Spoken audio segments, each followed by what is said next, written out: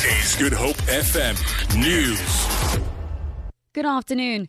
The DA deputy leader in the Western Cape, Bonginkosi Madikizela, has been elected the party's interim leader in the province at a provincial council meeting at Worcester in the Boland. He has been standing in as leader since Patricia de Lille's resignation at the end of January. 4 other candidates also threw their hat into the ring for the position: Leonard Max, Arlene Adam, Sean August and David Langeveld. Madikizela says his first duty will be to unite the party. Madikizela will lead the party in the province until the next DA Western Cape elective congress later this year.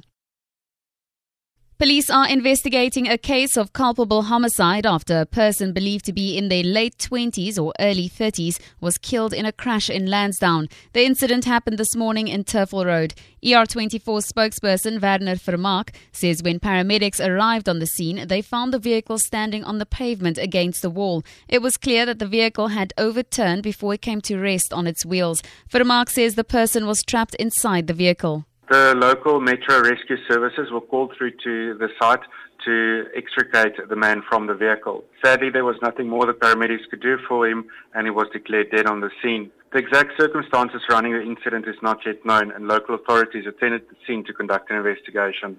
COPE has condemned President Jacob Zuma's decision not to suspend or institute an inquiry into the fitness of embattled National Prosecuting Authority advocates Lawrence Mrwebi and Nomgcobo Jiba to hold office. Zuma's announced his decision pending the finalization of legal procedures. COPE says this further exposes the president as someone who would rather defend his friends than respect the rule of law and execute his duties.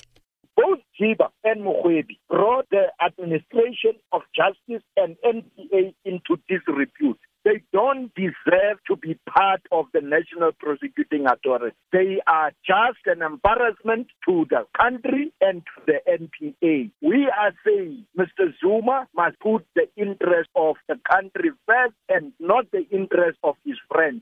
To end this bulletin, skateboarders from all over the African continent will battle it out at the 2nd Annual African Skateboarding Championships and the South African National Skateboarding Championships at the Grand Arena in Cape Town today. 24 of the best South African skateboarders will show their skills on the ramps, while about 12 contestants representing 8 other African countries will also be taking part as part of the Ultimate X Action Sport Fest. African countries being represented include Madagascar, Morocco, Sudan and Mauritius. Spokesperson Ronaldo Visser. We are expecting to see some of the top skateboarders in the country, Dlamini, Moses Adams, all of them will be in action at the Grand Arena today. We're looking at the top 24 South African skaters, and then for the African National Champs, there are 10 African countries represented. So we're probably looking at between 10 and 12 contestants there. So if you're a skateboarding enthusiast, Grant West is definitely the place to be. For Good Hope FM News, I'm Tamara Snow.